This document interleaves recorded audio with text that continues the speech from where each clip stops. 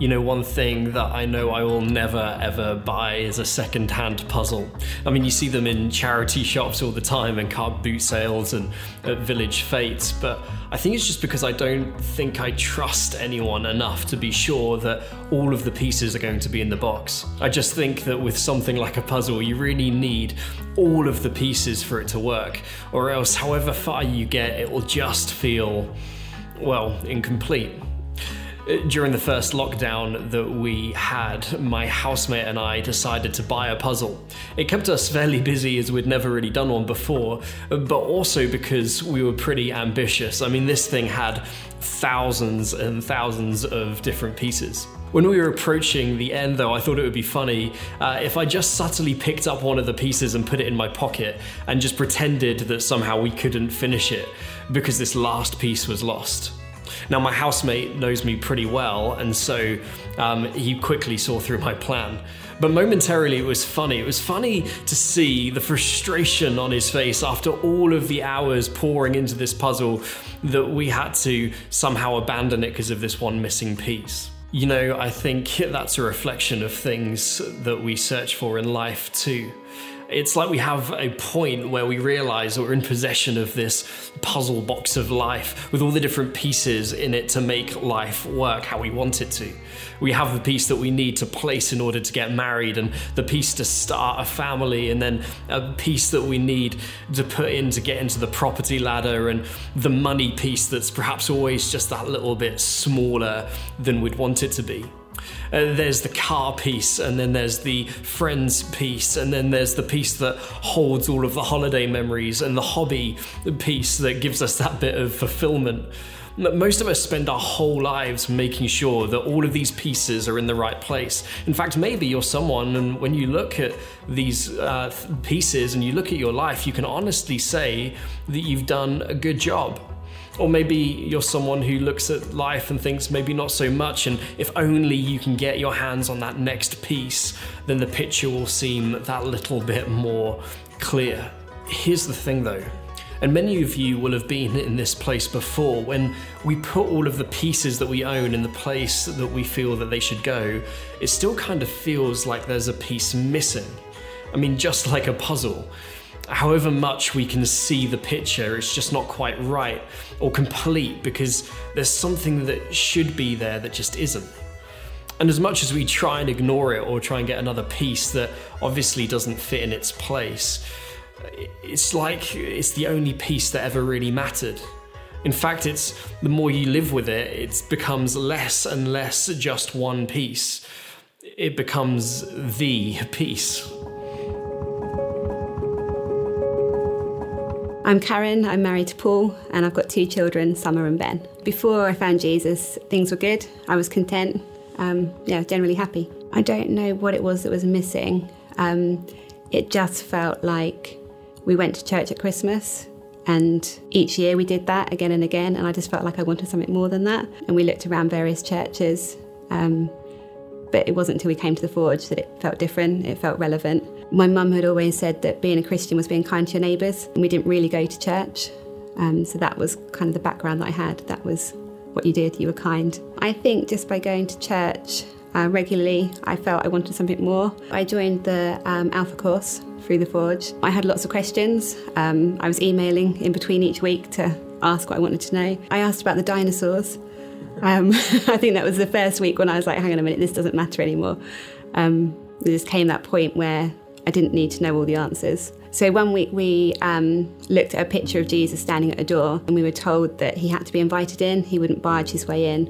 But I felt scared to open the door because I was happy as I was, and I was scared as what would happen if I did let him in. One night when I was at home, I prayed to ask Jesus to come into my life, and nothing happened. And then the next week I told Steve about that, and he then prayed for me, and I just felt overcome with emotion.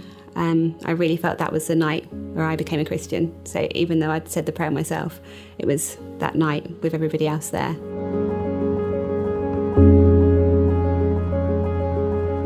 Frodo began to feel restless, and the old path seemed too well trodden. He looked at maps and wondered what lay beyond their edges. Maps made in the Shire showed mostly white spaces beyond its borders. And you know, Frodo from Tolkien's Lord of the Rings, he senses what many of us sense deep down. There must be more to life. We sense there must be more than what we can see, touch, eat, wear, buy, or put in our hair. We sense there's a missing piece, and without it, the picture isn't quite complete. A little bit like this jigsaw I've got right here. There's a picture on the front. It's a 1,000-piece jigsaw. Imagine getting to the end. You've all done it, 999, and you just can't find that last piece, the missing piece. For me, that's where faith comes in. Okay, here's the God bit, I hear you say. I'm out. Wait. We will come to the God bit, but first, let's think about the faith bit. You see, faith is literally a confidence or a trust in a person, a thing, or a concept. In one sense, everyone has faith, but what that faith has to offer depends on what or who that faith is in. First, prove to me there's a God, then we can chat about faith, I hear you say. Well, if you can't explain something with the five senses, does that mean it can't be true? In other words, the five senses, see, hear, touch, taste, or smell. But is that a rational position? Let's take love. You can't see it. What about freedom? You've never smelt it. But we've experienced both, and we sense that they're true. And whilst it's true that you can't put God in a test tube or under a microscope, but you can't do that with love or freedom either. So instead of looking for proof, what if we considered evidence? Many years ago, I was a young kid, and some of the older girls in our street used to push me around the street on my bike, and my mum used to say, one day you're going to get hurt. But I was a cocky little lad, and so I said, where's the evidence for that? Well, one day, there I am at our front door, banging on the front door, screaming because my lip has burst open and blood is spurting out. There was the evidence in front of me. Let's consider the evidence for the existence of God before we talk about what faith has to offer. The first thing is this: cause and effect.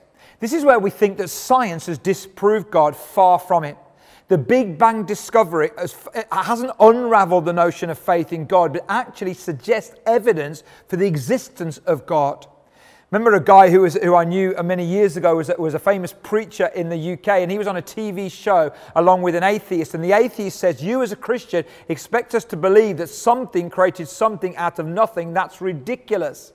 To which the guy said, and you expect us to believe that nothing created something out of nothing. Which is the more ridiculous option? Number two, design and order. Designs imply a designer. What came from the Big Bang? It wasn't chaos, it was order. In fact, the speed of our planet is such that if it was to increase by 1.4 times, we would fly out of the solar system. The problem with evidence is it's easy for us to deny the evidence that points towards conclusions that we are uncomfortable with. Physicist Stephen Hawking, he said, it would be very difficult to explain why the universe should have begun in just this way, except as the act of a God who intended to create beings like us. And he wasn't a person of faith, and yet that's what the evidence suggested. Voltaire, a writer and philosopher, very critical of Christianity, he said this: if God did not exist, it would be necessary for us to invent him. Chance is not an explanation. It's a non-explanation. It doesn't make rational sense. But there's a third evidence, and I think it's this. It's changed lives. Maybe the most powerful evidence of all. People who've discovered that there's more to life than what they've already seen. So what does faith in God have to offer? Let me give you some ideas. Firstly, I think it offers some sense. You see, we sense that there's more. We sense that there's something missing, and faith in God makes sense. Now, let me be clear. There's a lot that doesn't make much sense to me, even with faith in God. But without faith, it makes no sense at all. We have two sons, and our youngest son, who's in his 20s now, Simeon, when he was about 2, was diagnosed with learning disabilities, complex special needs, autism, and we were told as young parents he would never live an independent life. And it was devastating for us, and it's difficult even now. And sometimes it doesn't make any sense. But without God, without faith, it makes no sense at all. And then there's meaning, the meta-narrative, the big story of the world and how my life fits into that. And then I think faith has to offer purpose. Why am I here? What can I contribute to the world? And then there's resource. strength beyond myself. There was this kid in a sandbox and he had a big rock in the middle of the sand and he couldn't move it and he tried everything he could. And eventually there was a shadow appeared over him and he looked up and he saw his dad, and his dad bent down and moved the rock and the kid could carry on playing. The kid said to his dad, "Dad, I tried everything and I couldn't move the rock." The dad said, "No, son, you didn't try everything. You didn't ask me." That's what faith in God, it brings a resource and a strength outside of yourself. And then finally, there's peace. Not like a piece of the puzzle, but the peace. And Jesus put it this way: I give you the gift of peace, not the kind of fragile peace given by the world, but my perfect peace. What does faith have to offer? Sense, meaning, purpose, resource, and peace. I think that's what most of us sense deep down is missing. And just like Frodo, will we let that restless feeling cause us to venture out from our paths and maps and look beyond? Maybe then we could find for ourselves that missing piece. Curious? I hope you are. So the Mully family were baptised that next weekend, and at the end of their baptism, when it was asked if anybody else wanted to come forward, I just heard a voice in my head saying, "Yes, me," and I could feel a physical force trying to push me forwards, and I felt like everybody else would be able to feel that. I didn't do anything about it. I didn't know what baptism was. I didn't even know if it was relevant to me at the time. So the next week at Alpha, one of the topics was baptism, and it was really interesting all the way along that I seemed to be one step ahead each time. It wasn't just what I was listening to on the week that was then having an effect. It was kind of all happening ahead of that, and that was, again, another proof to me that it was real what I was experiencing. The next week I spoke to Chris Cobbold, who was leading the church at the time, and arranged my baptism with him. I think it was watching everybody else on the course as well, particularly like Claire and Andy Mully, and seeing them and seeing all the kind of positivity from them. I think that made a difference. So I think I was just aware of things that would otherwise have passed as coincidences, things that didn't quite make sense, that I would have just brushed off.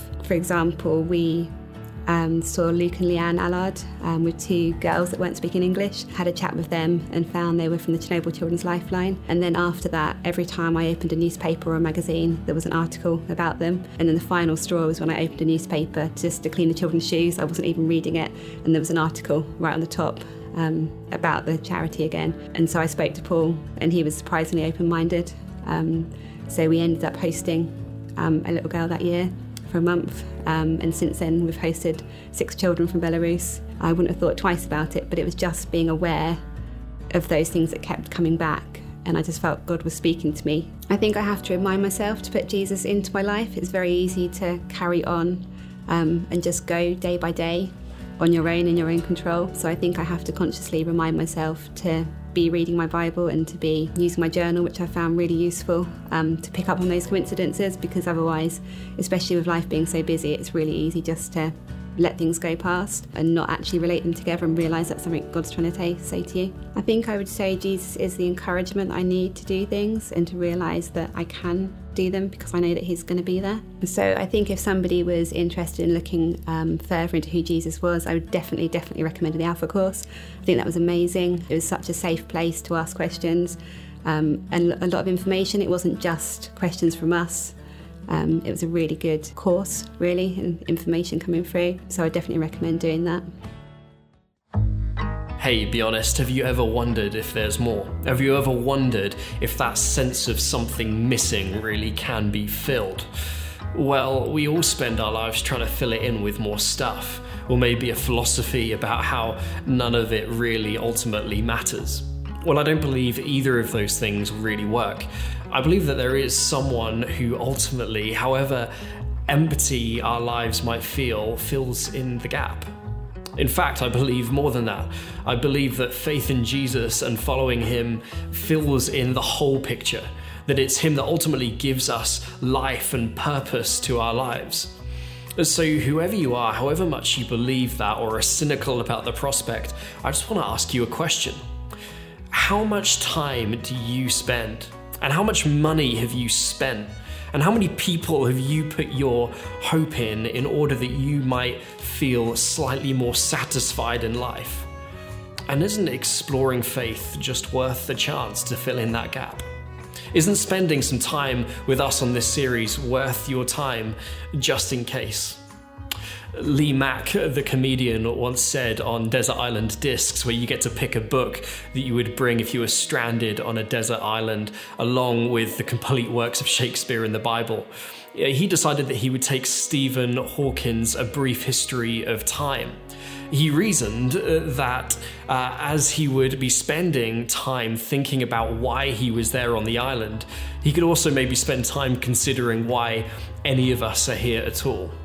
But then he picked up on the fact that he would also have a Bible. And he said this: "I'm glad you get the Bible, because I would read the Bible. I think it's quite odd that people like myself in their 40s quite happily dismiss the Bible but have never read it. I always used to think that if an alien came down and you were the only person they ever met, and they said, 'Well, what's life all about? What's Earth all about? Tell us everything.' And you said, 'Well, there's this book here that purports to tell you everything.' Some people believe it to be true, some people do not believe it to be true. And wow, what's it like, they say, and you go, 'Well, I don't know, I've never read it.' It would be an odd thing, wouldn't it? So at least it's worth a read." You know, I think that Lee Mack has a point. Perhaps the Bible seems a daunting place to start. Perhaps you've had a negative experience of church in the past, and if that's true, I'm really sorry. Perhaps you've previously dismissed religion altogether, and that's okay. I just want to invite you as we journey together, as we ask the big questions, perhaps the biggest question of life. I want to invite you to be curious, and you might find more than you ever thought.